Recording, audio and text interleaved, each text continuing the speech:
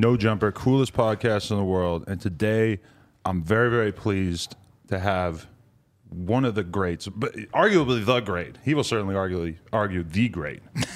Phil Hellmuth is in the building. Phil, how are you doing? I'm doing fantastic. What can I complain about? Yeah, man, it's amazing having you in here because normally, I do so many interviews and none of them touch on poker. And in the back of my mind, there's like a little part of me that's still running through the hand that I busted out with last Sunday playing tournaments and stuff like that. And today I get to actually marry really like two of my main passions in life. I heard you have some poker skills. I don't got the live read thing that you got going on. Whatever that is in your brain that just lets you see into people's souls. Some sort of weird brain thing, yeah. Yeah. And I mean, I don't know. I mean, I have to, before, I don't want to like get outed later in this conversation, but I learned to play Hold'em from your book in approximately the year 2003. Play Poker Like the Pros. Yes. And that was a New York Times bestseller. Now, I had a lifetime goal, and this is my book, Positivity, where it's 70 minutes long. Tony Robbins tells people to buy my book in his advanced seminars. It's crazy. I'm just a poker player, write a book with 8 life tips, and Tony Robbins tells people to buy my book. Gave me a nice jacket blurb on this book. But, I wrote down, a lifetime goal to be the greatest poker player of all time. But also on that list was to write a New York Times bestseller, which, I mean... I the best grade I ever had in English class was a C. Right. So then, my first book, Play Poker Like the Pros, becomes a New York Times bestseller. You bought it. I bought it. You won money using it. I may have shoplifted it. Take me back to... I still got paid. Take me back to where you were at that time in your poker career, because now it's like we're very used to seen you just out here dominating shit for all these years, but at that time I'm sure things seemed maybe a little less certain. Poker being huge seemed a lot less certain in those early 2000s. Where were you at in your life when you wrote that book? I was crushing it. I mean, it was pretty cool. I look back in between January 2000 and like 2002, I made like 50 final tables in 3 years. I was just dominating. It felt like poker. And that was a pretty cool time. I knew that it was the right time for a strategy book. I didn't know how long it was going to take for me to write the thing. I mean, and I didn't even know if I could write it. I sold it to HarperCollins, and then I was writing 1,500 words a day. And that's what one day I wrote 6,000 words. I literally couldn't see straight the rest of the day. There was like something over my eyes for like a day and a half, 2 days. I went back and about 3,000 of the words weren't that good. So you know what? Let's just stick to 1,500, 2,000 words a day. Put it out there, and then I got lucky. Somebody held the book up on ESPN and said, "Hey, I read Phil Hellmuth's book on ESPN." And that made it I explode? had only played 7-card stud. I'd never played 7-card stud low, and now I'm at the final table with these 6 legends. He cashed for like 20,000. Boom! Next week, New York Times bestseller list for 4 of the 5 next weeks, which was a lifetime goal. Didn't see it coming with a strategy book. Right. And so, I mean, that was a great moment. I still remember I was in L.A. I still remember when they called me. I love the Lowe's Hotel. I stay there a lot in Santa Monica. And I had just walked out and picked up a phone call from New York, and they're like, "Phil, where are you?" I'm like, "At the Lowe's Hotel." "All right, we're sending you a bottle of Dom. Your book just hit the New York Times bestseller list." And so of the lifetime goals I wrote down in 1987, I hit most of them. And that was that was a pretty cool one. Was there a sense that you were giving away the sauce a little bit too much at that time? That like maybe I'm sure that the average player was so bad at that time that it was a very different landscape in terms of outthinking them. Think about it, Adam. If everybody comes into poker and has a bad experience their first few times, they're never going to come back. So I thought, let me teach everybody how to play great basic strategy, number one. I didn't write that book for the advanced stuff. I mean, I figured I'm going to sell a lot more copies if I write it for the public. I protect the public, right? And then do so protecting the game as well. Right. And then, and so people could read, hey, this is all about patience. You can only play like 12% of the hands. You play a lot of poker. You start playing 50% of the hands, your chips don't last long. No. Yeah. And so I didn't want that. I didn't want people coming in figuring it was blackjack. And so they could read my book. It was a great primer on how to play correct, especially basic strategy. And I probably made a lot of people a lot of money and protected a lot of people. And I'm sure it was good for the game. And it was certainly good for my lifetime goals, too. Do you, at that time, were you envisioning a future in which you would be doing things outside of just playing poker every day? Because I'm sure there was a big, long stretch in your life where that's all you wanted to do. But I think in a lot of ways that book was what really started to turn you into a machine that was going to be a lot bigger than just being, a computer program that sits at a table and, makes plays all day, which I feel like that's where a lot of poker players get after a while, is they feel like maybe I'm meant to do something bigger than just executing this strategy all day. Yeah, I mean, I knew that like this book, I felt like I waited to write this book, 8 Life Tips. When I wrote my autobiography, Poker Brat, as I was writing it, I felt like Ayn Rand. I'm not anywhere near her league as a writer or a thinker, but just the process that she used when she wrote Atlas Shrugged and then wrote her book on, basically capitalism, one could argue. Very interesting stuff. I read that. And so as I read my book, I was like, wow, I really want to get these 8 life tips out there. I wanted to get them out in 2004, 2005. And I said, I'm going to wait. The minute that I finished the autobiography, for the first time in my life, I was more concerned about mortality because I said, this book is going to change people's lives. This book, and everybody that reads this book, it changes their life. And I said, this is really important that I get what I've learned out to the world. You're always in the right place at the right time is the subtitle. And it was super important that I get that out there. So the minute I finished, Poker Brat, which was 145,000 words and took forever to write, I told my wife, Sonny, if something happens to me, I want you to promise you get this book out. And so I put it out on Amazon. I spent 4 or 5 months and literally had the book out within 6 months of, now I haven't done anything since then. I probably should have written a book during the pandemic. I was playing a lot of high stakes poker online instead. Made a lot of money, but money is money. I'm always going to have a lot of money. So is it always going to be hard for you though to separate your time between writing and playing? Yeah, I mean, because one is mega familiar, it's easy to you, it's immediately profitable, and the other one takes a lot of self-control to sit there and make yourself do it. You're obviously probably more seasoned as a poker player than a writer. Absolutely. And then what you were talking about earlier, the way my life kind of exploded and changed directions. In 1997, I told myself, I want to be with this wife. And I want to be there for my kids. So I'm going to start doing business stuff. Because in poker, what are you going to make? $1 million, $2 million a year? But in business, you can make $1 billion. And I knew this back in 97. And so I kind of started segueing towards business. I started the process then. There weren't a lot of projects for me to engage in. I didn't have the right network. I didn't really have the right tools. But as time passed and I learned and learned and learned and learned, now I find myself on 14 advisory boards, right? We're launching our own, we did 3 SPACs last year, all of them priced. If you look at Rush Street Interactive, of which I have millions of dollars in stock in that one, I brought that company into our SPAC. So a SPAC, you just go to New York and you say, hey, listen, you go to the stock exchange and you raise $290 million and you say, hey, trust us, put your money in at 10. We're going to find a company. Right. So I found the company. And so that was a couple $1 million bonus for me. And it's been amazing. Rush Street, I don't know when this podcast is going to come out, but Rush Street's up 3 points the last 2 days and going crazy. There's rumors we're going to get bought. So for me, that's big money every day, and it's kind of exciting. So I have the SPACs. I'm involved with another one. I raised $5 million from my friends there quickly. And so, we're talking about doing our own VC firm, and I'm talking about doing my own another firm. And so I've been really busy, but I love it. And listen, Adam, what can I do? I mean, what can I do? I care about tournaments where I can make history, right? I don't want to spend, so I already spent 2 months playing in Las Vegas for the World Series of Poker. To me, those count. The World Poker Tour, those count. I'm in town to shoot some World Poker Tour stuff. I write the scripts and then I do it. But to me, I want to play meaningful history-making poker. And then, and then so that the knock on me is, I'm not playing like the Poker Masters is going on right now. I'm not playing in that.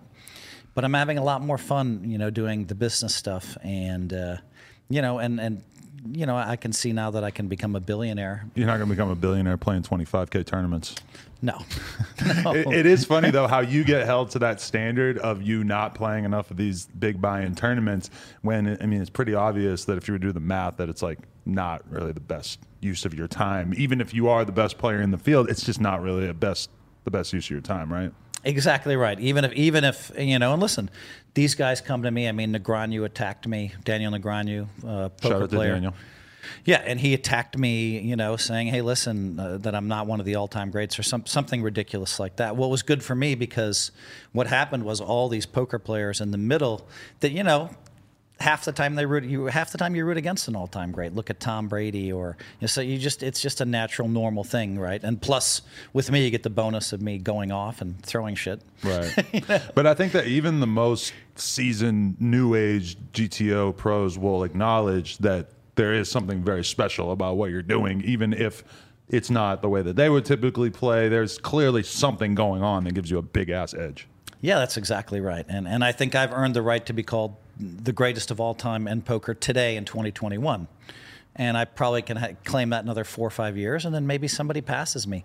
I have 15 world championships. To me, the only way I could become the greatest was to win World Series of Poker tournaments and other meaningful tournaments. And I won the most of them by far. It's not even close.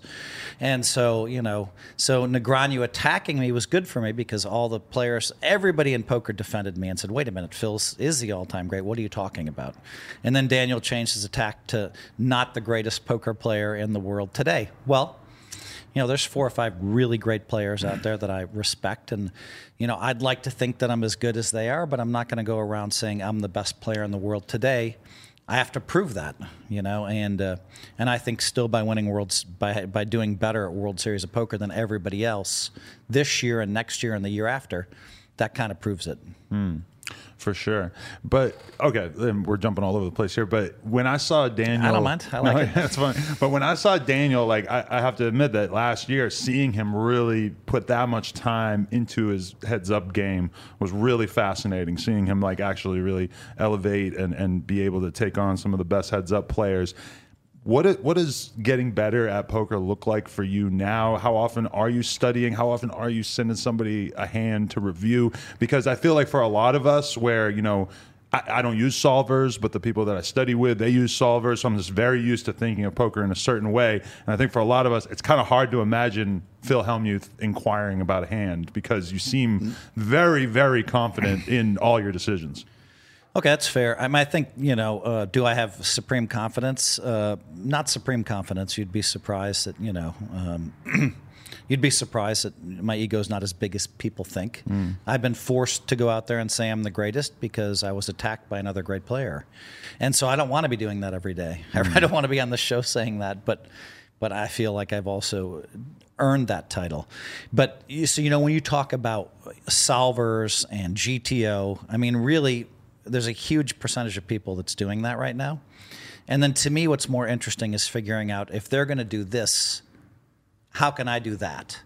So if an era comes along and they're playing way too many hands and they're going crazy, like we saw in 03, 04, 05, 06, right?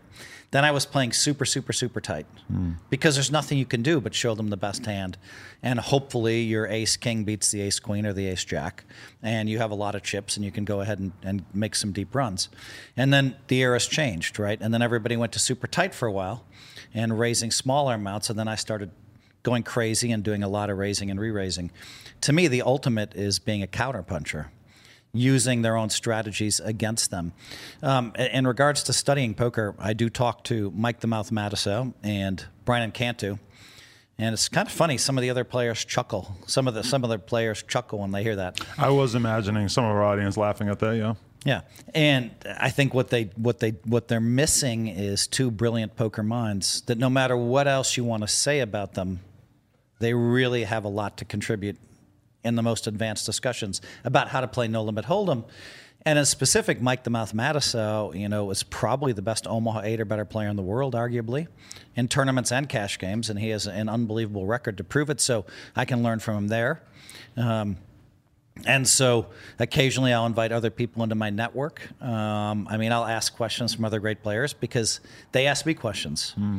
So, if I'm trying to learn how to play, low ball, I was talking to a couple of the best, triple draw players in the world who taught me a few things just in a brief discussion. And so, I think I have access to the best players in the world in each game. And they have access to me. I'm obviously one of the best in Hold'em. And then it's a matter of, figuring out. So, I do call people and I do ask about hands. But I do think that I understand more maybe about different strategies than most people because I've been, questioning how to play No Limit Hold'em perfectly since 1984. Now, just because you studied something for a long time doesn't mean you're good. But obviously I've won in all eras. So, you have to adjust and, you have to be able to adjust to the era and understand what they're doing. Definitely. Is there any small part of you that sees the level of technicality that Daniel took upon himself to really study heads up, and that is a little bit like, you know what, I want to fully immerse myself in that. I want to get a team of these sort of new age coaches to tell me about what my frequencies should be and everything like that?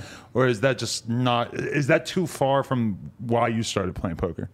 No, I brought Daniel his original set of coaches. Oh, really? Okay. Yeah, through my agent. I thought these guys are geniuses when it comes to heads up.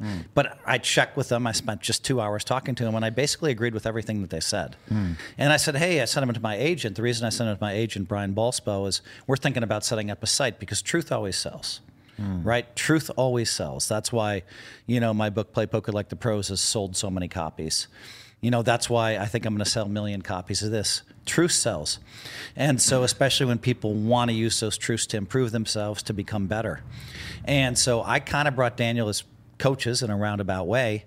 And so, but I already knew everything they were preaching, right? And so Daniel tried to take it to the next level. And you have to ask yourself, Daniel Negreanu, who's, one of the maybe 3 or 4 most talented poker players on the planet Earth, did he get away too far from his reading abilities, right? In order to just use math. And then, after insulting me and talking down to me, we played 3 heads-up matches. As you probably know, with the first one for 50, second one for 100, third one for 200,000, I swept him. Yeah. I won all 3. Well, I was using my reading abilities. I think Daniel might have performed a little bit better using his reading abilities. Now, Daniel since then has won a couple of big titles in the last few months. And I think he's one of the all-time greats. But sometimes I wonder if he couldn't be greater if he trusted his reading ability above the math. For sure. Is there part of you, like how much do you feel like you're giving up in terms of your edge when you are playing online? Like I know a couple of people playing these sort of like app-based games with you and everything, and you guys play what kind of sticks? Yeah, so the app-based games I made about what did I make? About 1.4 million on one of the apps. Wow. And yeah, some of the guys I play poker with. You play with some of those guys. Yeah. So one of those games was a ginormous game that I started with my billionaire friends. And you're playing what, like 500, 1,000, 200 blinds. But when you're playing Pot Limit Omaha, it's pretty easy to win 100,000 in one night, right? Right. And then the other game, and we also played Hold'em. The other game was was just a 5-10-20 game. Oh. And I brought a bunch of, the Chicago billionaires in. I call them billionaires, and most of them are. But and I brought them in, and I brought all my friends in, that aren't with my, my number, with kind of my best friend group that I play with long term in Silicon Valley. Right. And so that ended up being a pretty good group. Other people brought other people in. And, there's a lot of people that, you look at Mike the Mouth Matiso, he's won 500,000 that game, I think now, or 550. Wow. And so that game, then we also started playing 10, 20, 40, and then the game got better. All of a sudden we have it's a really fun game. It's a little crazy. The last 3 months I barely played in the game because I've been doing a lot of business stuff. I find the business stuff compelling and fun. And, these young entrepreneurs, if I can help them out, by raising money, from my non-VC network, including a bunch of athletes, it's pretty cool, when these athletes are investing with the young founders. And So when you're putting in all that time playing poker, like the way it is for me is like if I were to stay home and play $5,000 or $10,000 worth of buy-ins and tournaments that day instead of coming in here, I know I'm gonna have a lot of fun. Well, maybe if I lose, I'm probably not gonna have as much fun. But I know that if I come in here, it's like a much better business decision. You know, I could definitely make more money making content, doing brand deals, et cetera, et cetera. And that kind of keeps me from playing too much poker because it feels irresponsible. Are you kind of at that point where it sort of feels like this is me indulging my addiction, doing something I love? It's super pleasurable, but it's clearly not the most advantageous thing I could be doing. Yeah, I mean, I think that's a really good question. I think I stopped thinking of it in those terms. I think when I thought, you know what, I have enough money. It doesn't matter anymore. No one really has enough money, right? But, you know, I felt like, all right, I don't have to worry about money ever again, you know, and that takes a long time to get to that point. And be careful what you're hearing out there, because when I say I don't have to worry about money anymore, that implies I could get reckless. I can't get reckless. I don't want to get reckless. I've been very conservative, but I've been very blessed financially, right? And then at that point, I kind of just do what I feel like doing, right? So if I feel like playing poker, and I played a lot of poker, I was stuck at home for 3 months or 5 months or 6 months like everybody else. And I was playing a lot of poker, and there wasn't a lot of business stuff happening, and that's what I was enjoying. The last 3-4 months, I've kind of enjoyed more doing a lot of the business stuff. And, you know, that's been really fun and empowering for me, right? When someone says, hey, we need $5 million for our SPAC and sponsor money, which is really sweet money, and I can take it out to my friends and raise $5 million in 48 hours. That feels cool. That's a very small number to all the businessmen watching, but it felt pretty good for me to do that. And so, you know, and I've made a lot of people a lot of money in my life. I've made a lot of people that have had pieces of me in poker, that have pieces of companies with me. I've made a lot of people a lot of money, and I like that. I feel good about that. Definitely. I've raised $65 million doing charity events. Right. That I MC. Do I get credit for that? I'm the MC. Sometimes I say, because you're here, we made an extra $500,000, right? Right. Some of those events, to be fair, I get paid for. So my wife and I have given away whatever, more money than I've been paid to do these charity events. But I can't just fly to New York in the middle of February, so I will charge.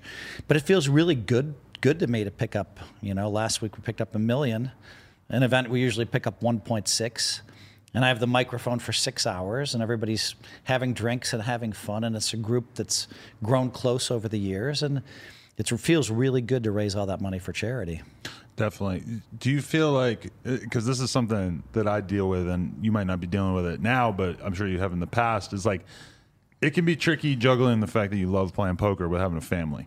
I got a 10-month-old, and, you know, on an average Sunday, I would love to play poker all day, but at the same time, I kind of feel like, fuck, like I'm missing out on this crucial time. She's not going to be this beautifully cute and young for this long, you know. It's like there's a big part of me that's like, I can't, I gotta not play poker because I got to be around the family and stuff. Was that a thing for you when you were in your younger years? Did you ever spend too much time playing poker and end up regretting it a little bit? One more time, you hit the nail on the head here, Adam. And you know, one of the things that I have written down here in this book is, you know, not only do you put, you know, not only does one chapter teach you, hey, write down your yearly goals, tape them to your bathroom mirror, write down your blessings, tape them to your bathroom mirror. But what's at the top of everybody's list of blessings? Obviously, health. If you think about it for more than 10 minutes, you're going to put health at the top. But then family. Right. So I see that list of blessings every day in my bathroom mirror.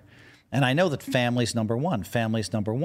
And then, of course, 15 world championships, writing New York Times bestsellers, hosting all these TV shows, raising all this money for all that stuff is kind of fun. That's like a movie. But the life is about family and friends. Right. And so yeah, I that concept I figured out early, you know, and that's that I want family number one. So I cut every trip short. I'd go to the East Coast to play poker. And then I'd go later and later. And if I busted out of the main event, even though I was scheduled to be in town another 3 days, I'd just fly back. So I cut almost every trip early to come home to my wife. I've been with 32 years. And now our kids are grown up, and you know, the payoff's there because, you know, my sons are 28 and 31. They live a mile from us, which is a blessing. Wow. One lives a mile north, one lives a mile south. What a blessing that is. Yes. They pick up my phone calls. They're really great people. They're really nice. And, I'm impressed with them also putting family at the top of their list.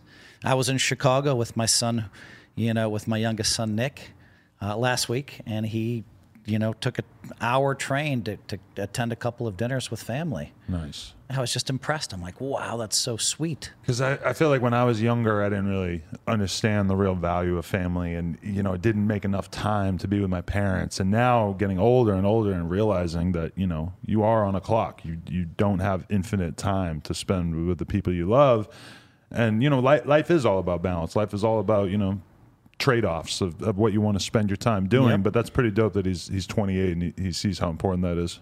Yeah, it was really cool because he struggled with the concept a little bit more than his older brother. Okay. His older brother's the leader of all the cousins and took to that responsibility of family first immediately. So I don't know, we had a huge family reunion, all my brothers and sisters and all their kids. Everyone showed up in Vegas for 4 days. And we've really emphasized family first, and I've struggled a little bit with the concept of how important are friends. Seems like everybody else got that concept before me. You know what I mean? But I figured it out, and I'm making a lot of time for my friends because I want to be with them. We need people that are truth tellers, that can tell us, hey, Yeah, because poker, or really if you're involved in like almost any industry, you end up knowing a lot of people. But to be really friends with someone is a lot of times you just don't take it past that sort of, surface layer level of familiarity with someone. Hey, it's Kaylee Cuoco for Priceline. Ready to go to your happy place for a happy price? Well, why didn't you say so? Just download the Priceline app right now and save up to 60% on hotels. So whether it's Cousin Kevin's Kazoo Concert in Kansas City, go Kevin, or Becky's Bachelorette Bash in Bermuda, you never have to miss a trip ever again. So download the Priceline app today. Your savings are waiting. Go to your happy place for a happy price. Go to your happy price, Priceline. Yeah, and as No Jumper takes off for you personally, then you're dealing with, and you've already taken off, but as it takes off more and more, you're dealing with more and more celebrities that want to be in your life. You're dealing more and more, sometimes I walk into a shop at the Aria Hotel. Which, by the way, the first time that I went to play poker in Vegas, what went through my brain? What's that shit that it always says on Phil Hellmuth's hat?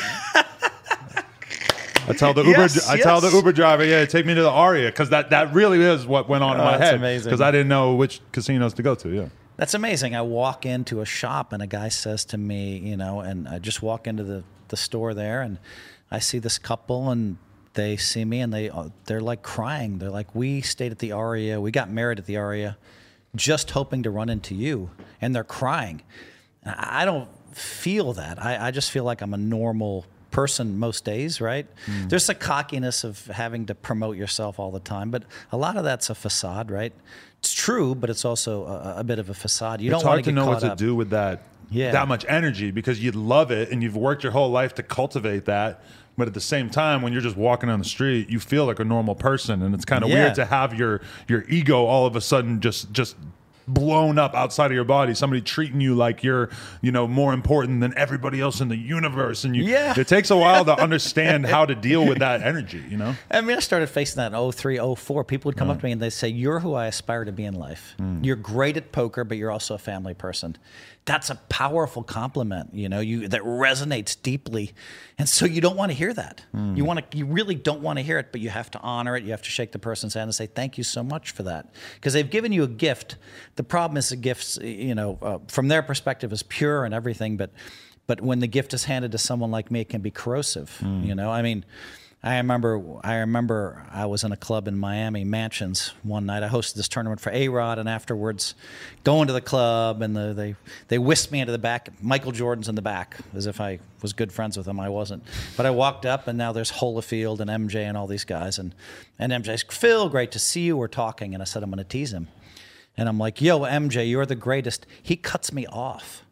He doesn't want to hear it. He doesn't want to hear he's the greatest basketball player of all time one more time, especially from someone who he respects and likes. we don't need that, you know. And so we try to avoid that and dodge that the best that we can. But it seeps in, and then it messes with your ego, and it messes with your production. And so anyway, I cut him off, and I'm like, no, let me finish. I said, you know, you're the greatest player of all time. You have 6 world championships, but I have 11, motherfucker. Now that brought a high five and a laugh. Yeah. Because he wants to be teased. He doesn't want to. So this whole thing of dealing with ego, man, is, you know, I've come so far. I remember, you know, when someone threw me a book launch party and Elon Musk showed up to my book launch party for my autobiography. And I was like, this is going to mess me up for a few weeks, you know, or at the Aria walking down the hallway and Michael Jordan's running to catch up with me. I just waved at him.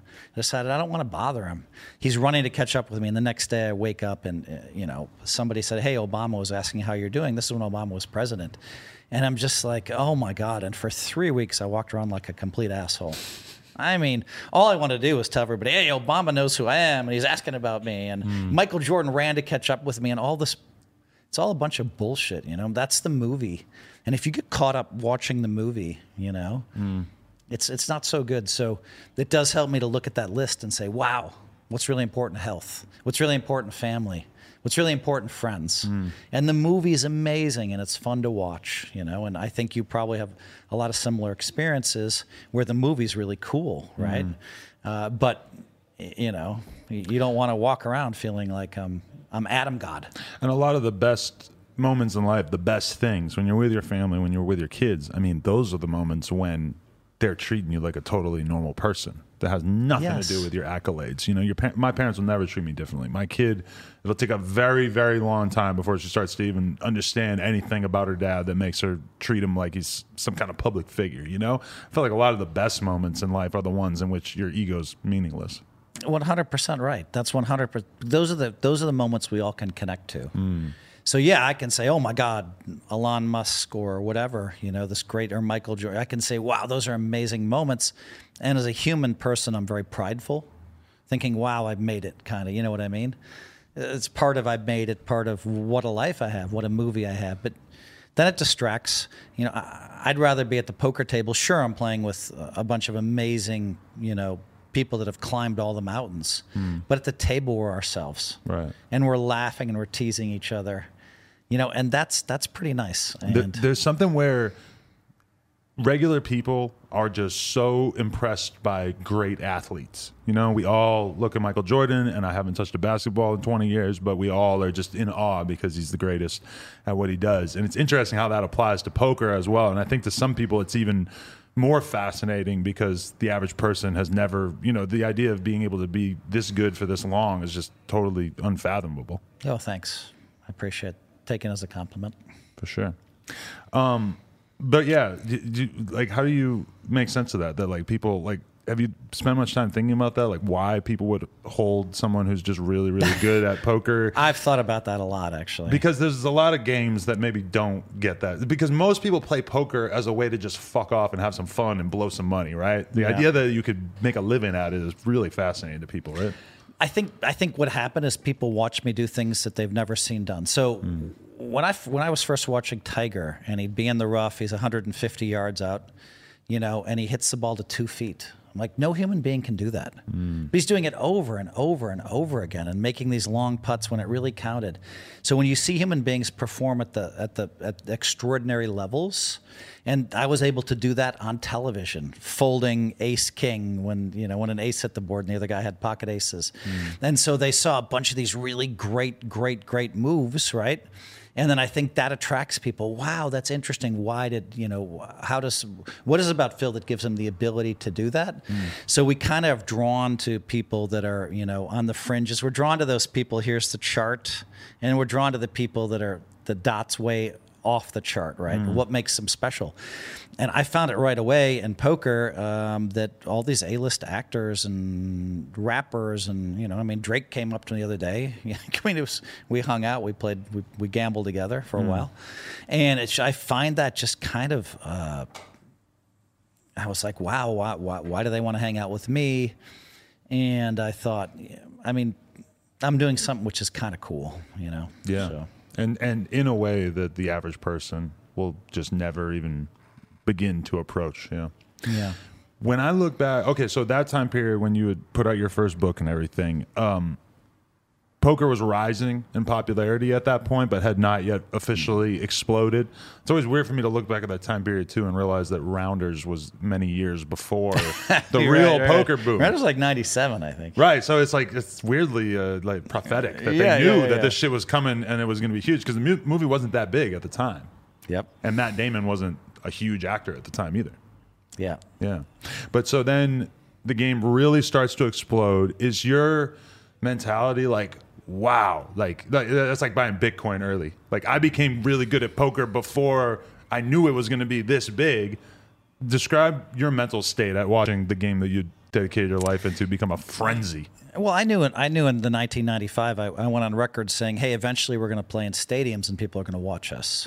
So I had a vision for that happening. Eventually we're going to be on television, but it took a lot longer. So then after 5-6 years, by the time we hit 2000, 2001, I'm like, well, maybe I'm wrong. I guess I didn't think about it. And then all of a sudden, boom, it took off much bigger than I could have imagined even, right? Like it was crazy. I mean, like... we're treated like the top 2 or 3 guys are treated like A-list actors everywhere we go. You're on TV every minute of the day. Since 2005, I've been able to just come into any restaurant, no matter how big, and they somehow somebody recognizes me. I think the food service industry people are my biggest fans. Thanks, guys. It doesn't hurt that you're I owe you guys. He's the size of fucking Manute Bol walking into this place too. It's hard to miss. Right. They're like, wait, who is that tall guy? He has a little swagger because I do walk with some swagger. And then he's like, is that a basketball player? Is that whatever? And then somebody out of the 3 people at the front desk is like, wait, that's a poker player. What's his name? Phil. Oh, but I'm a fan of his. And then all of a sudden you have that table. It's just kind of a weird, it was very weird to just kind of go from, but since 1989 in the poker world, whenever I walked into a room, everybody stopped and stared because I won at the main event when I was in 1989, and that spread out all over the poker world. So in Europe, everywhere I went, I had a little bit of a special attention, but this was another level, right? Crazy. Right. Would you rather this book be New York Times bestseller, or would you rather win the main event? Obviously, one is probably much less likely. It's going to take winning the main event. So the real involves question you is surviving a lot of variants, but the real question is this: if I can influence 100 million lives through my book and make people better and smarter and think bigger, versus winning the main event. There's a selfishness of wanting to win the main event, but then there's like, oh my God, I can change 100 million people's lives. I've already changed. I hope I've changed 1 million lives. Maybe that's too cocky. But every interview I've done for the last 2 years, I've talked about some of my life lessons in this book. And I think a lot of people, just the one where you write your 2021 goals and tape it to your bathroom mirror. People always hit their first and second goal, and then the next time I see them, somewhere I spoke, they come up to me and like, Phil, you changed my life. That feels pretty cool, And so if you have an influence on the world, that's amazing. So my influence is much smaller than I want it to be, but I think I'm headed in the right direction. But say you win the main event, what happens to your ego, and what tools have you learned to sort of like, what's going to happen inside your head. You know that you're going to be on this roller coaster ride for the next couple of months, but you know that you want to stay relatively level. You don't want to be believing that you're the shit and being rude to people that you love and stuff like that. Like what kind of processes trigger in your brain when you have something like that happen? So unfortunately I have to tell you how old I am. I'm 57, so 37, so doesn't feel I feel like that. ancient, so well, you actually are, I guess. So. Jesus, I just got called ancient. That was ruthless. That's so cold. You're so ruthless.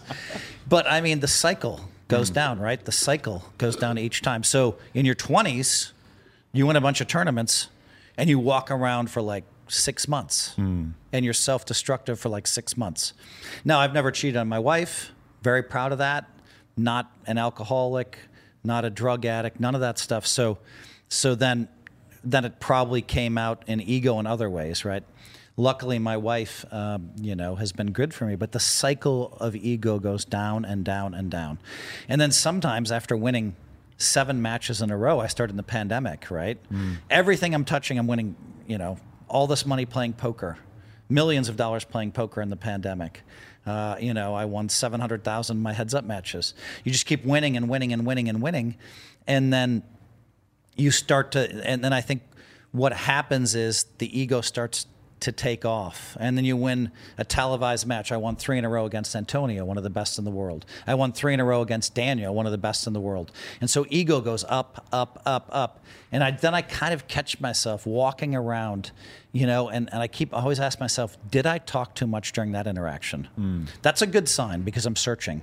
So I'm having a one-on-one conversation with a friend from Chicago. I'm at this, place in Lake Geneva.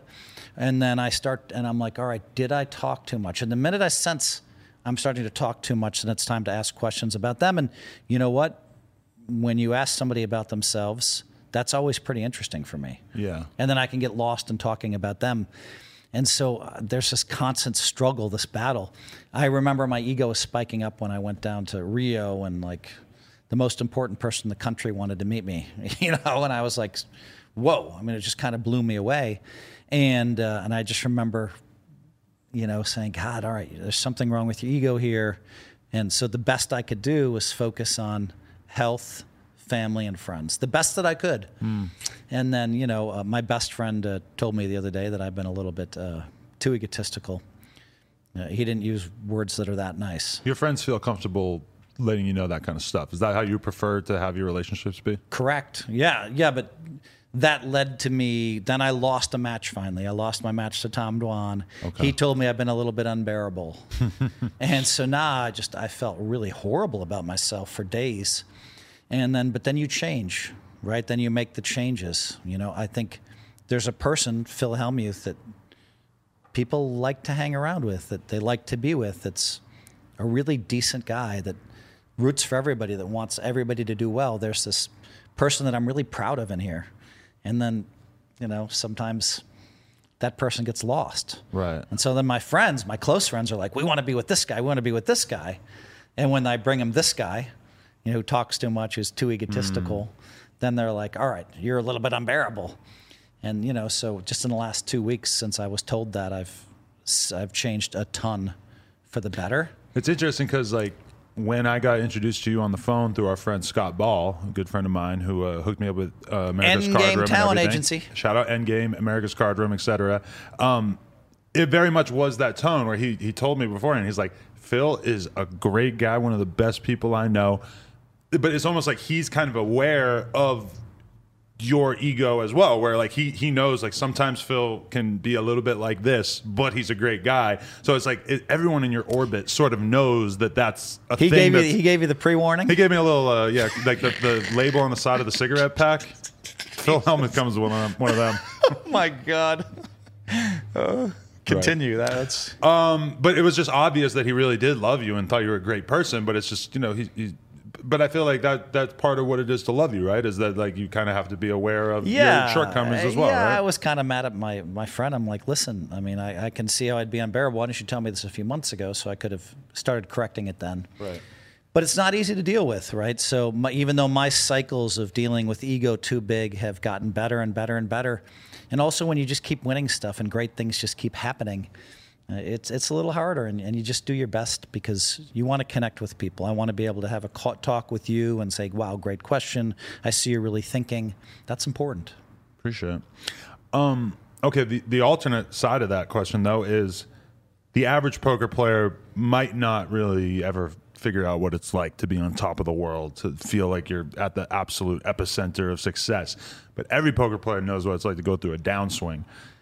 Have you ever had one of those that was truly crushing over the years? And I'm sure it wouldn't maybe matter as much. Poker money probably doesn't matter that much and make that big of a dent in your day-to-day these days. But I'm sure you've had times where, especially early on, where you were like, am I even good at this? I'm running so bad that I don't know how the fuck to feel about myself.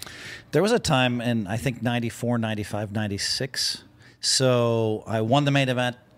I told everyone I was going to win it in 1989, 24 years old. Right. And then you fast forward to 92, 93, I won 4 bracelets. I won 3 bracelets in 93. So now I'm thinking, all right, I'm the baddest ass on the planet by 10x. No one else was doing this. And then I think it was a real dry spell for 3 years where I just didn't win much, and you really struggle, and you go and you buy books on positive thinking, and you go and buy books on Like this one. Yeah. I wrote Wasn't that one. available at the time, but And you go and you do the best, and so you're looking, you're searching, right? That was kind of tough. And then I think it feels like, and then there was a stretch in maybe 08, 09, kind of 10 where I just didn't win enough tournaments. And then boom, 11, I crushed it. And 12, back-to-back years where I'm second in Player of the Year at the World Series. That's a big thing to have, right? Won 3 bracelets, had 3 seconds, crushed it. But just so, now at this age, I kind of understand that I have the skills. And then it's really weird. In my 50s, the last 7 years, it seems like I've rarely lost 3 times in a row. Really? So the first time I lose, I'm like, all right, what did you do wrong? I'm searching at every play. The second time now I go crazy. Oh my God, you need to go back to basics, da-da-da-da-da. And then the third time I'd always win. So I rarely lost 3 in a row for years. But you talk about being pretty happy about winning that 1.5 million on the app-based game over the pandemic. Let's say you had lost 1.5. You ran like total shit. Would that affect you mentally? Would you be walking sure. around feeling like, fuck? So, either I'm the luckiest human being in the world by 10x, or there's more skill in poker than the average person thinks. One of the two exists, because I've been winning. I don't think I've had a losing month in 15 years or something. I don't think I've had a losing month. I think I had a losing year once, maybe in 1988, or I broke even. So I haven't even had a losing month in a decade, right? So it's been kind of cool. Now I'm taking out World Series of Poker tournaments because you can play in 30 of those and end up down a little bit. But I'm talking about in the cash games. So I've been on this massive run for a long time, and and then you learn not to get too cocky. And maybe it's a blessing in disguise for me, Adam, that I'm so emotional about winning and losing, because the losing is 10 times worse than the winning. I hate losing more than anybody on the planet. Right. And those losses make me question my ego. They make me question who I am. They make me question everything. And there's nothing healthier than questioning your whole life. Right. Right?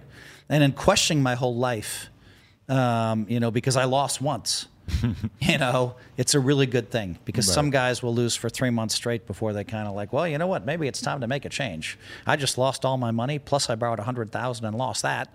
And then they finally decide to make a change where I'm already, way ahead of the curve there. Right. Yeah.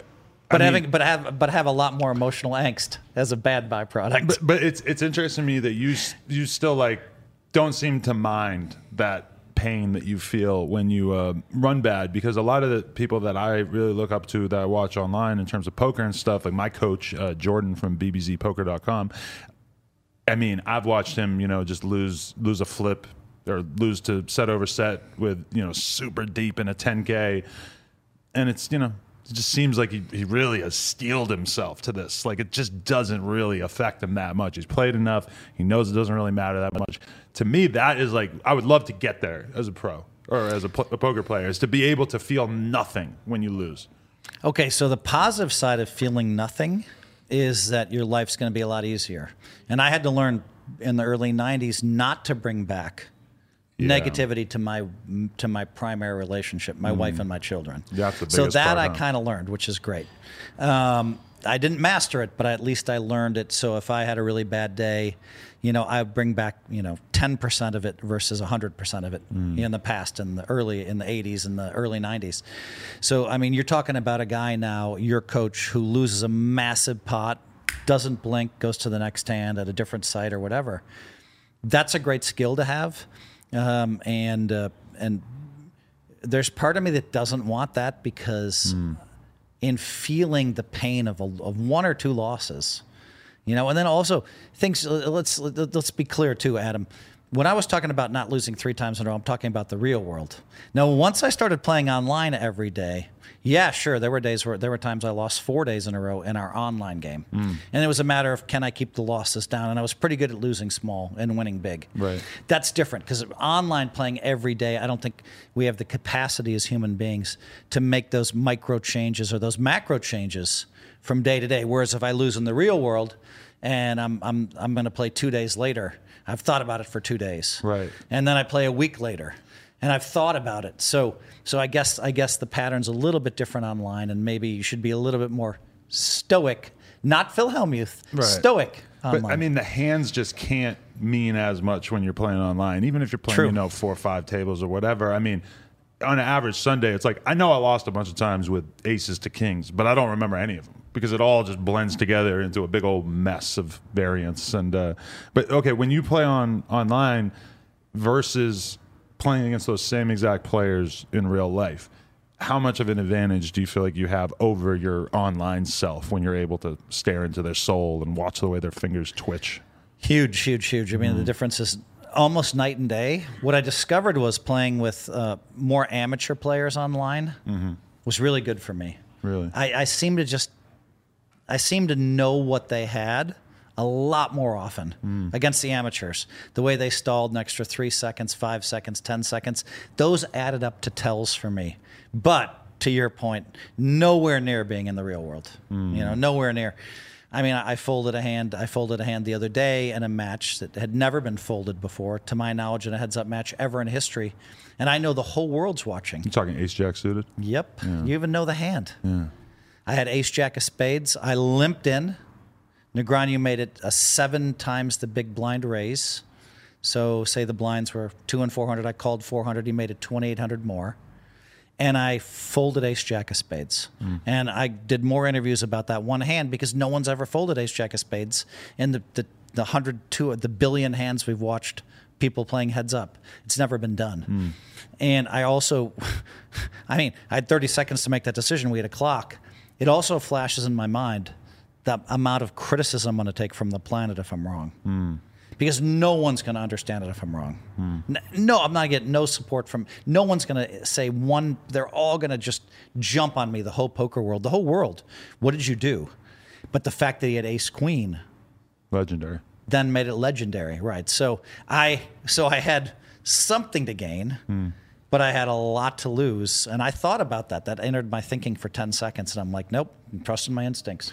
I don't care if I look bad to the whole world. You can't think about how people are going to perceive you that much when you're playing, though. Like, and you've done so much playing on camera. Like, how much of your mental bandwidth are you willing to devote to the way that the fallout from this particular hand might be? Because you could always think about that, right? Rather than thinking about like what he might have. What that's got to be tough, right? That was super rare. Yeah. Okay. That was super doesn't usually rare. happen. Yeah. Never. Well, no one's ever folded ace-jack suited before.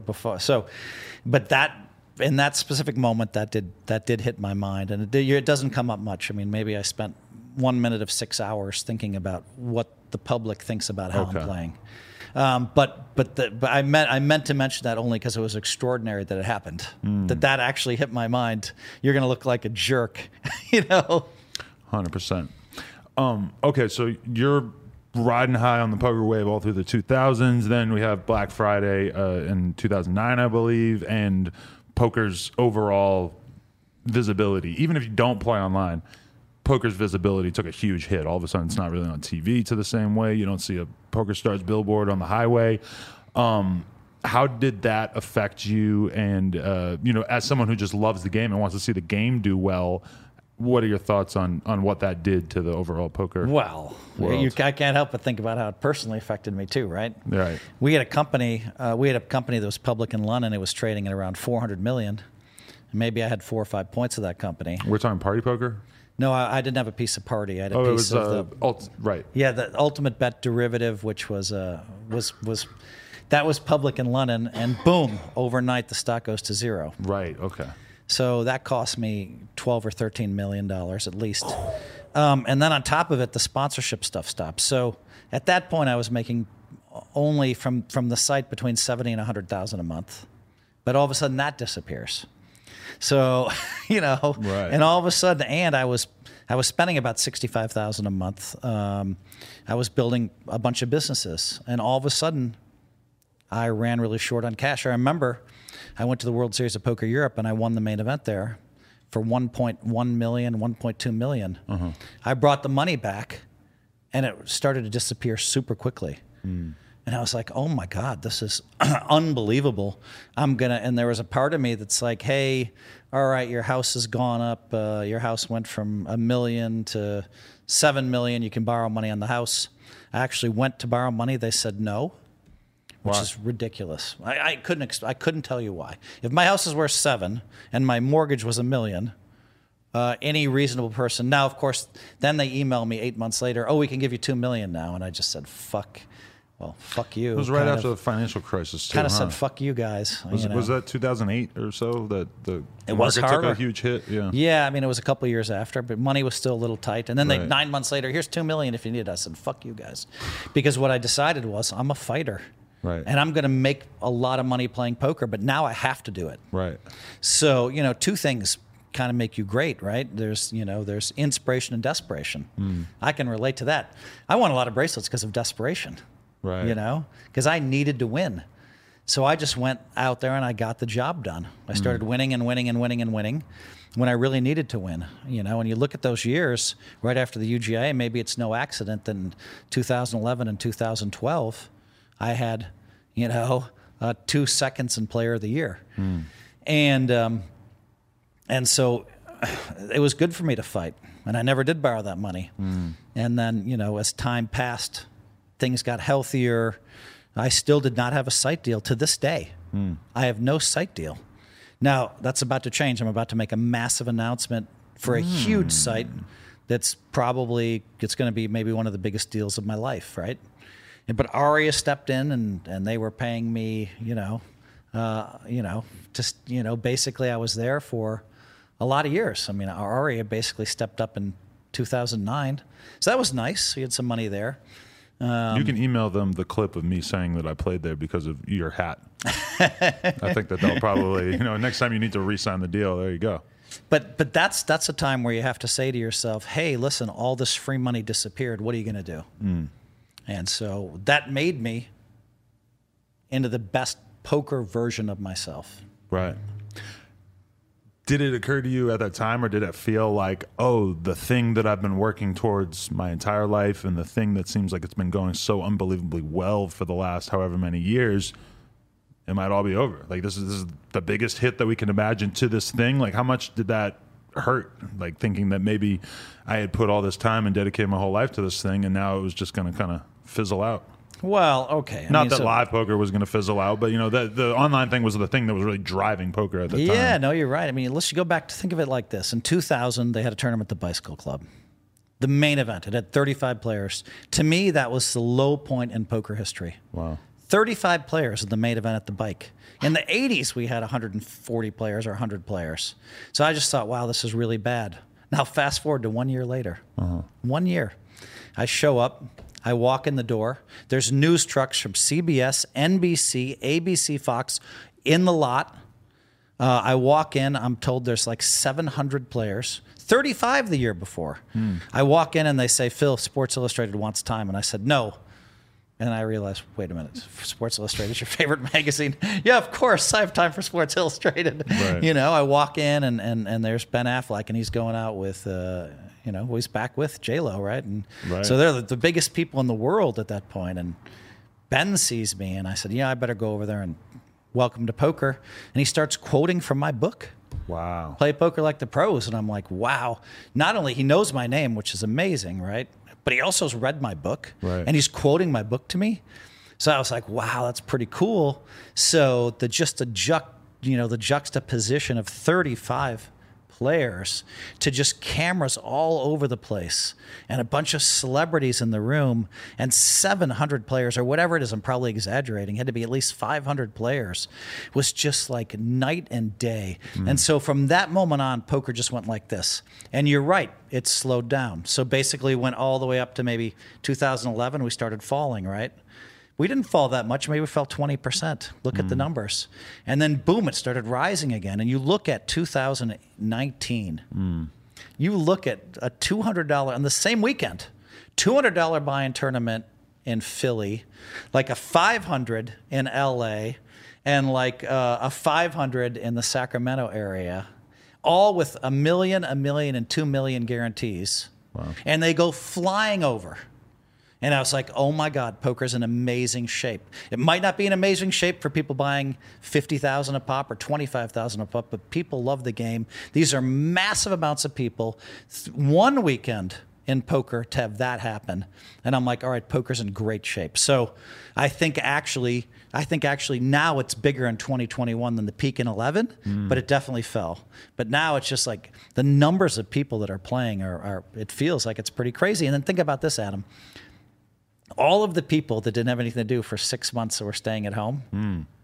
I mean, did you start playing poker online? I had already been fucking around a little bit, but that was when I was like, you know what? I'm going to really start working on my game, really start studying, really start playing for real. And that was, something I just did not have time for at that point in my life. And that was the weird thing about the pandemic is you realize when everything's great, online poker is just going to be smaller. And when people have to stay in, that's amazing for online poker. It's sort of like this awkward calculus of, if there was another plague tomorrow, all these sites are going to blow up again, I know people who had stopped playing tournaments. They just didn't feel like it was juicy enough, wasn't worth their time. The pandemic hits, boom, they're back at it.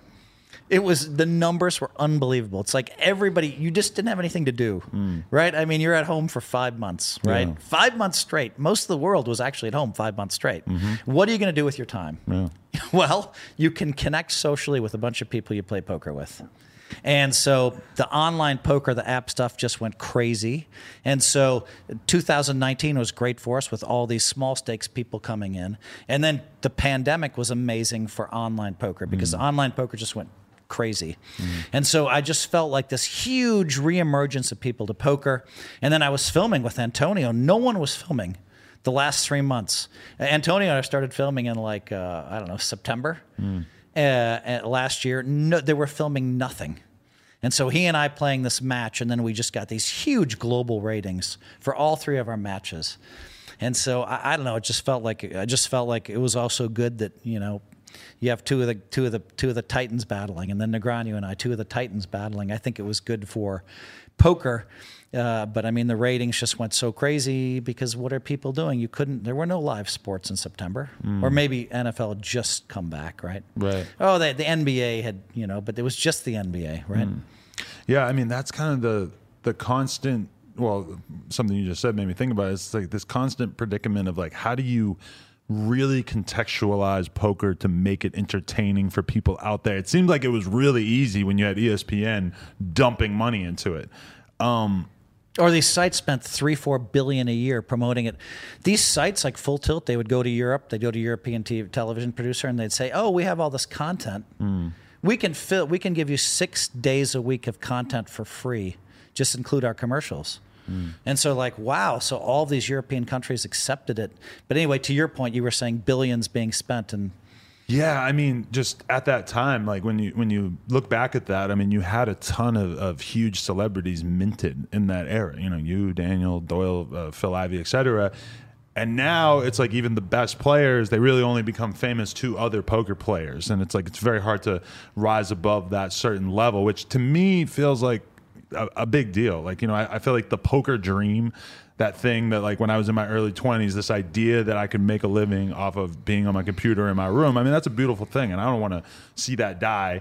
Sometimes it feels like the level of enthusiasm for that is kind of low, that there's like less people that feel like that's a real possibility these days. Why do you think that is? So you're right. All these new guys, they haven't become nearly as famous, and then they get jealous and they insult me all the time, right?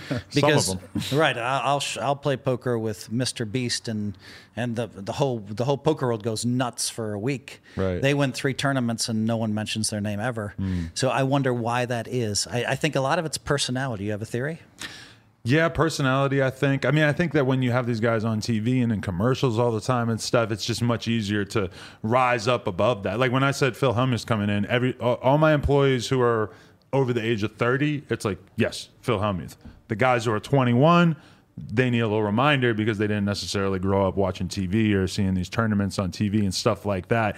At that time, throughout the 2000s, I mean, poker was just part of the vernacular. Like, it was just such a common thing to see on TV that it was just easy to have people sort of become curious about it. When I think about why I was curious about it in 2003, it's because I had probably seen enough TV at that point that I had just gotten curious enough that I bought a book and deposited $200 into a site.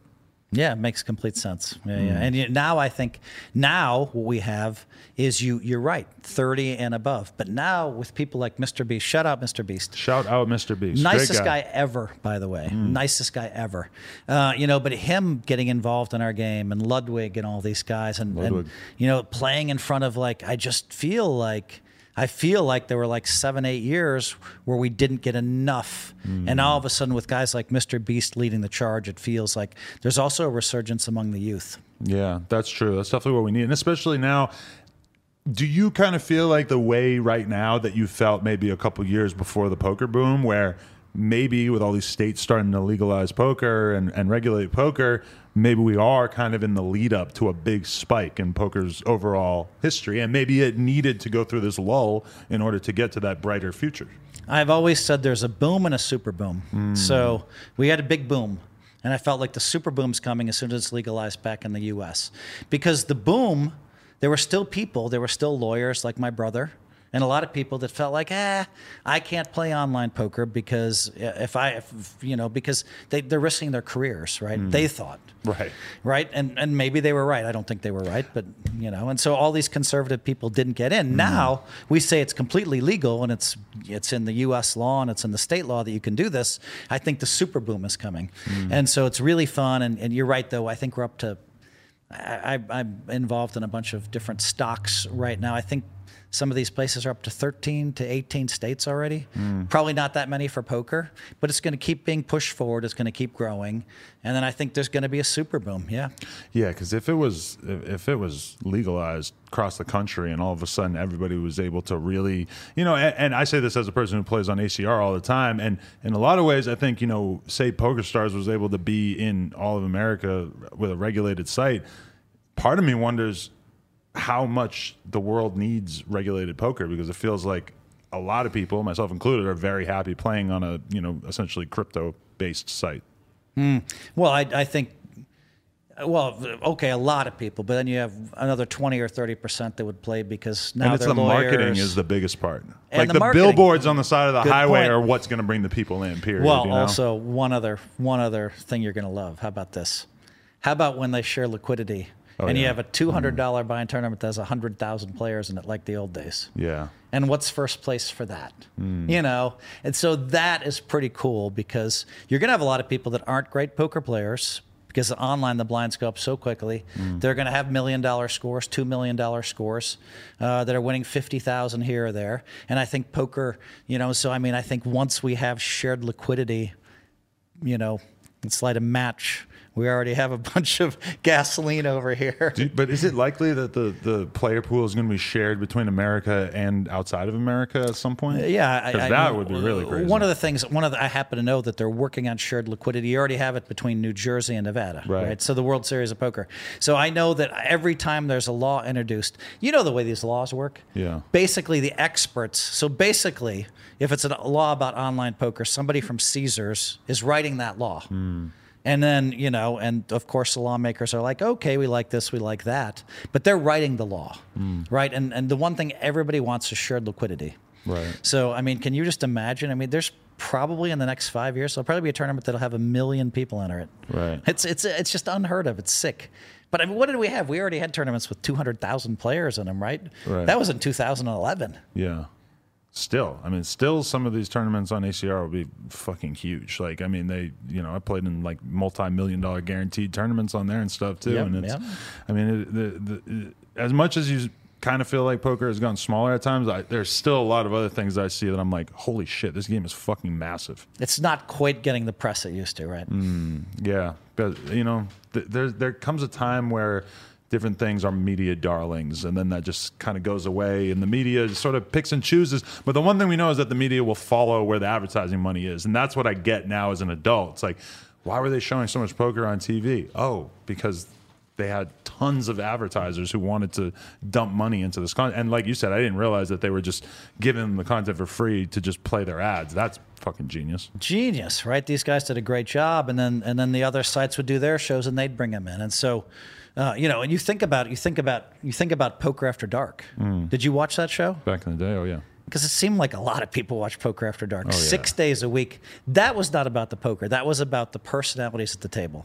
We would sit there, we'd discuss politics in a reasonable way. We knew if someone's Democrat, Republican, whatever, it doesn't matter. There's going to be a reasonable discourse there. And then we'd be talking about all these, fun things, really smart people at the table having a lot of fun, but also playing poker. And the pots are also worth watching too. $40,000 pots, $100,000 pots. And so that show, which I think they did an amazing job with, that's the one that went all over the world. And I think we're going to have that coming back too. Someone has to do a Poker After Dark, but I don't think NBC paid very much for that show. Right. I mean, when I heard people say like, oh, if they bring back Poker After Dark, it's not going to be any good because everybody plays like this now and stuff. But then when I'm watching the clips from Poker Go on YouTube and stuff, I'm like, there's some crazy shit happening out here. Like, I mean, there's definitely not a lack of rich dudes who want to have some fun playing poker and potentially be on TV, right? I mean, to me, some of the GTO and new game theory stuff tells you to get your money in a lot lighter and weaker. Right. That's true. That's true. Yeah. And so that creates really good television. So this whole generation that I think of as like, imagine a pigeon flying around, right? And then everybody that's like one step away from it that makes a mistake, they shoot that guy and he comes closer to the group. So this whole group playing exactly the same way. And so I have to track that and figure out, all right, how do I beat that pigeon that's flying around, But okay, here's the question is, who's the Joe Rogan of poker as an announcer? Because I've often heard it when discussing the UFC. The UFC is popular. Joe Rogan takes it to a totally different level because now you have this mega familiar voice that people already love his podcast, and he's announcing it, and he's super knowledgeable, but he speaks well to a not super educated audience when talking about this incredibly complicated fighting. I feel like there's got to be people out there who are able to explain, intense, complicated, GTO-oriented scenarios like that in a way where the audience could still enjoy it, right?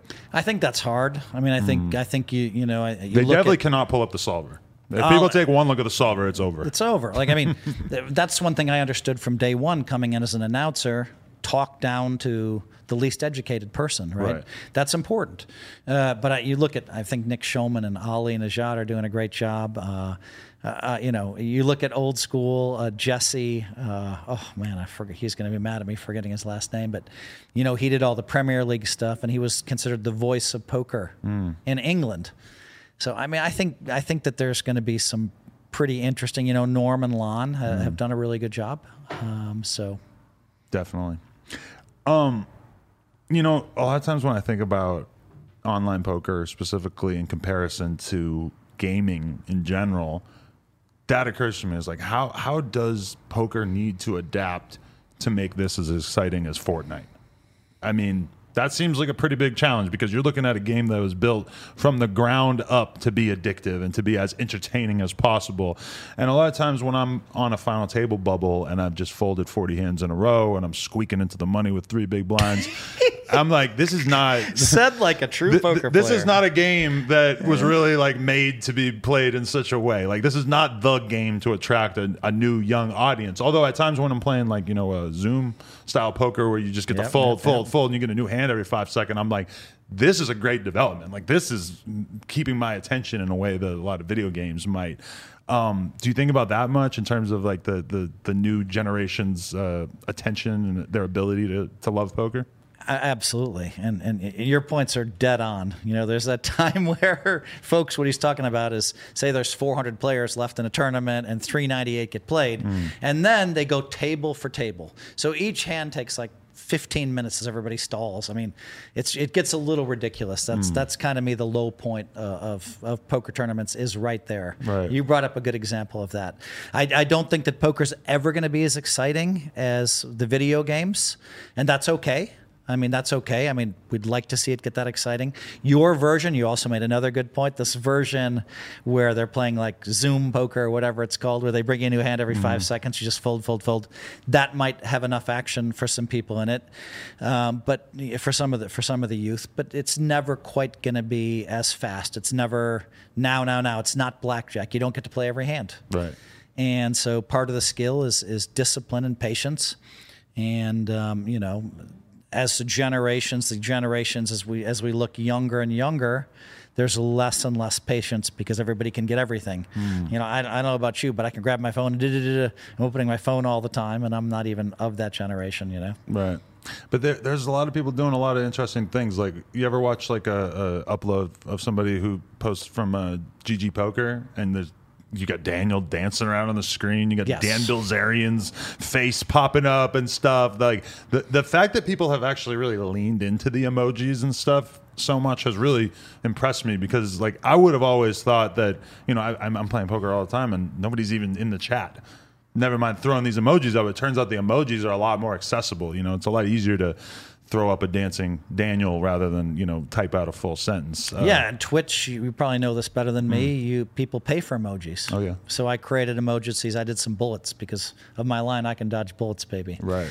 But I mean, to me, that's you're exactly right. That can make what is a slower game a lot more exciting. Someone talking to the fans, telling them what they're thinking, why they're folding, why they're doing what they're doing, and just connecting. That social connection we all desire, you can use.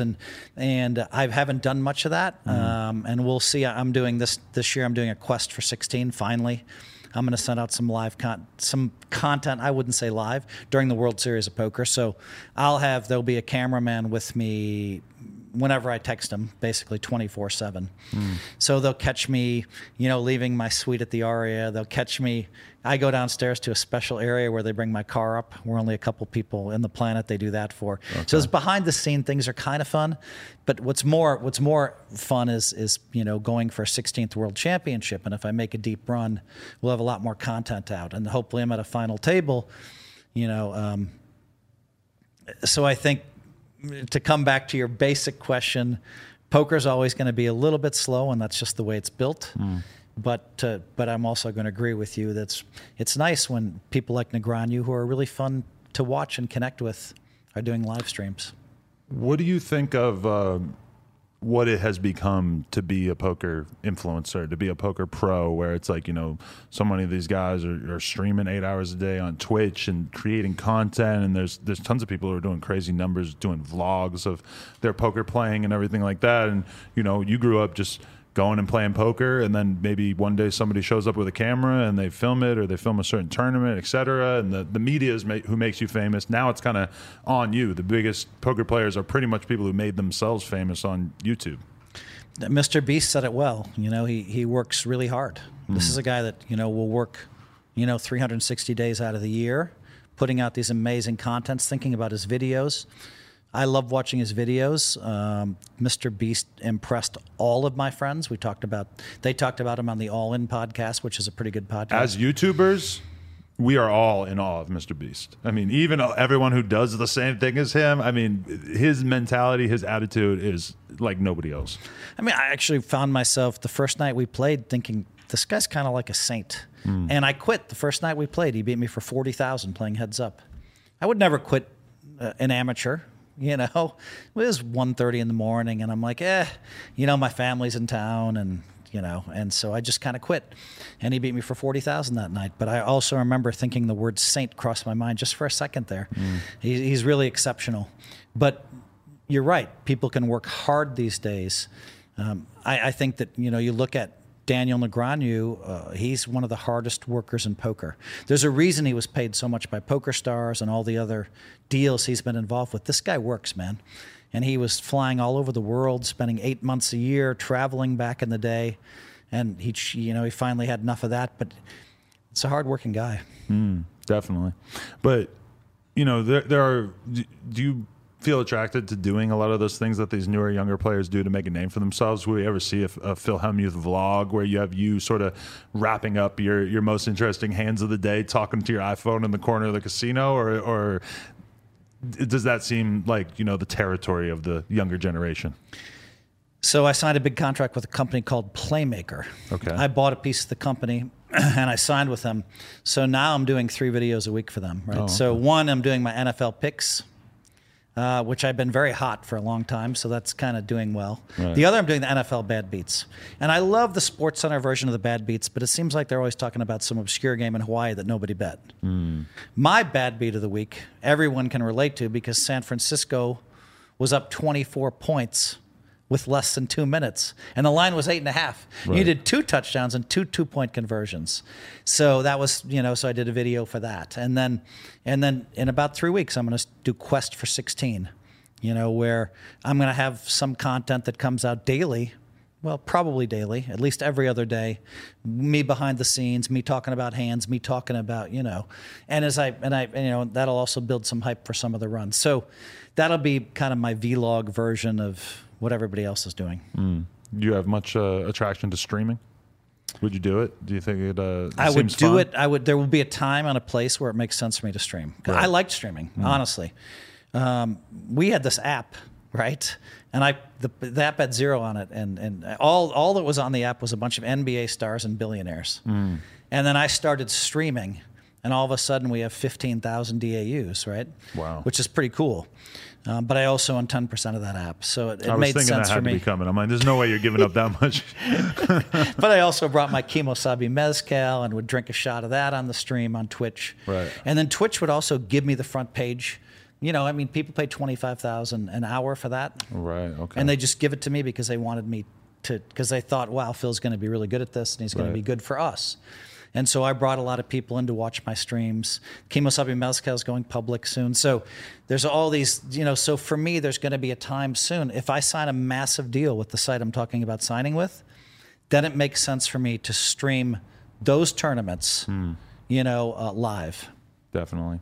Do you feel like you would be giving anything up in that environment? Like, do you do things that you, like when you're playing privately, that you maybe wouldn't want to do on stream? There's a lot of people that think, a lot of poker players think, if I'm going to be on a TV show, then I need to be crazy, so I'm invited to cash games. That's their exact thought process. And I'm like, I'm going to be me, because the world wants to see that I can be great at this game. Right. I'm not going to intentionally lose a bunch of money. I'm not going to give a bunch of crazy action. I'm going to be me. And then my life's simplified. I can be me in the tournaments. I can be me in my high-stakes cash games with my friends. I can be me everywhere I go. Charity tournaments, I try my hardest, when I'm doing charity tournaments, because the people at the table, they want to see me play my best. So I think I owe it to them, but I owe it to myself. Bad habits can start once you start getting too far away from your script.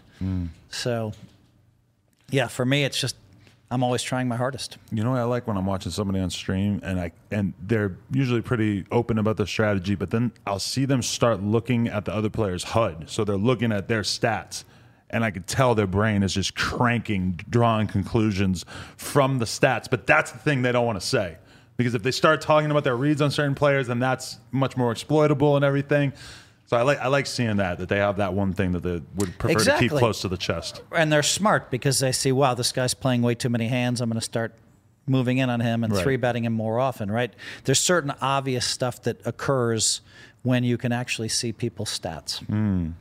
Yeah, when I first started working with a coach, and they started just going through my poker tracker database. And I mean, I don't know if you've ever studied like this, but they're like, oh, like, you're folding your small blind way too much. They put in these commands, like filter it this way, and then we're going to go through 200 hands in a row where you fold your small blind, or you didn't defend your big blind, or you didn't, after the big blind isolates, you didn't call. So much. I mean, I cannot believe how fast I learned so much in that environment, because they were able to just pick apart the little things I was doing wrong so easily.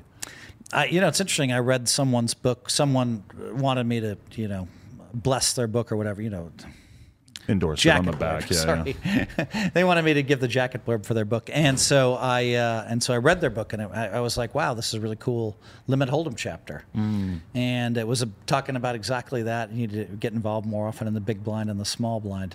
Now, in poker history, I rarely folded a small blind. So, just the way I played. And then But I would have times where I would defend the big blind a lot and none at all. And then, finally kind of realized none at all. You're not giving yourself a chance to get lucky. Right. If you have 9-5 suited in the big blind and it's one guy's raised, sometimes it comes 5-5-4 and the other guy has jacks and you get a full double. Right. Yeah, I mean, there's nothing that makes me feel less excited to play than when you're at a table full of people that just chop the blinds when it folds to them. Yeah. Is that as depressing for you? It's pretty depressing because it means one other thing too. It means that they're not gambling, and it means they know each other. Yeah. So if they know each other, they're probably pretty good. Right. And if they're not gambling, then the game. So that knowing each other means they play a lot. That's bad for the game. The fact that they're chopping the blinds, which is annoying actually for me, is also bad for the game. So yeah, I don't like that either. Good observation. No, thank you. I'm very, very wise when it comes to these sort of things. Okay, so in terms of everything you got going on, obviously you have a ton of different shit going on. I'm glad we got to talk a lot about our wishes for the future of poker, because I do feel like it's a great game that I really feel like it'll survive forever, regardless of the form. Just because there are so many people. When you look at somebody like Mr. Beast, who maybe didn't necessarily grow up on it, but it still just holds this really intrinsic appeal to somebody like him. I mean, I do feel like it'll never really truly go away. I could see it mutating and changing a lot. I could definitely see other games becoming more and more popular over time. But yeah, I definitely just feel like poker has a strong future regardless. Absolutely. We're going to have a big future. Yeah, I do think the pot limit Omaha has become more popular because you can play more hands. So maybe you can play 18% of the hands and get away with it.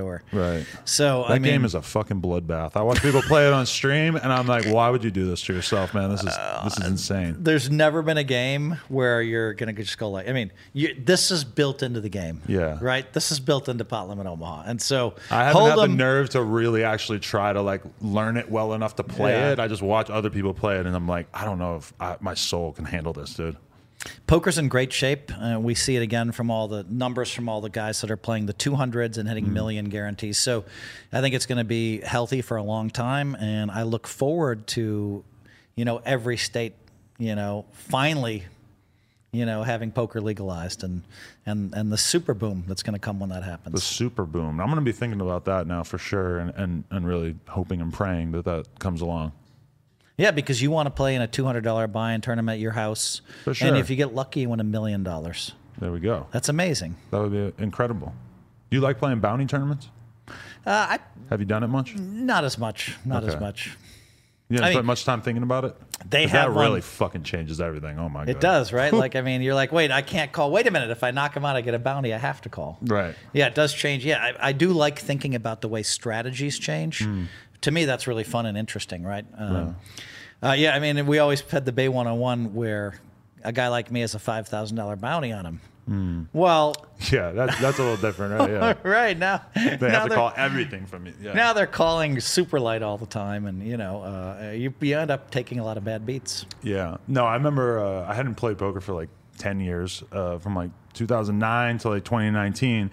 And I just randomly thought to myself, we got you back now? Oh, I'm fully back now. Yeah. But I remember it occurred to me one day, I just thought, you know what? I bet there's amazing poker shit going on with Twitch. So I go on YouTube and I search up some compilations, and one of the first tables, the final tables I saw, it was mega ICM spots where you have two players with one big blind, and that just absolutely changes how everybody has to play. And it was bounties. And I'm sitting there watching it, and it's my mind is melting because I spent so much time studying poker in the early 2000s, and it was just so obvious to me there's so much different shit going on. And that ever since then, I've just been fully reinvested and just trying to learn as much as possible. Yeah. I also think that people that have good minds and are good at strategic thinking are going to do well in poker in the long run. For sure. Any words that you want to send to the people out there, all the Phil Hellmuth fans who are just encountering this, as well as the poker diehards who probably watched 10 other interviews you did this month? I will say this. Yeah, there's been a lot of that. But Adam, I've really enjoyed this. It was very thoughtful. You had some really great questions, and I could see you kind of assimilating stuff as we were talking. I appreciated that, and so it's really fun. I like a man who's a good judge of interviewers.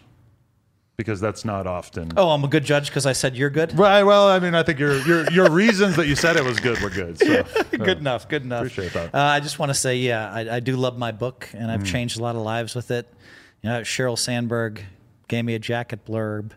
Tony Robbins, an amazing jacket. They both loved it. I put Draymond Green on here. Wow. But anyway, yeah, that's my full logo there, the little PH. Nice. And, you know, I wanted to talk about this because I can change a lot of people's lives, I think. But I'm good, and I want to say this No Jumper's been a lot of fun. Yeah, man, for sure. When you say that you have the iconic PH for your logo, that makes me think of another famous PH that you might sometimes get confused with. Planet Hollywood? Pornhub? No. Oh. Okay. I've got the PH logo on the back. That's the chip logo. Oh, okay. Yeah, that's a little different than the Pornhub logo. Okay. Okay.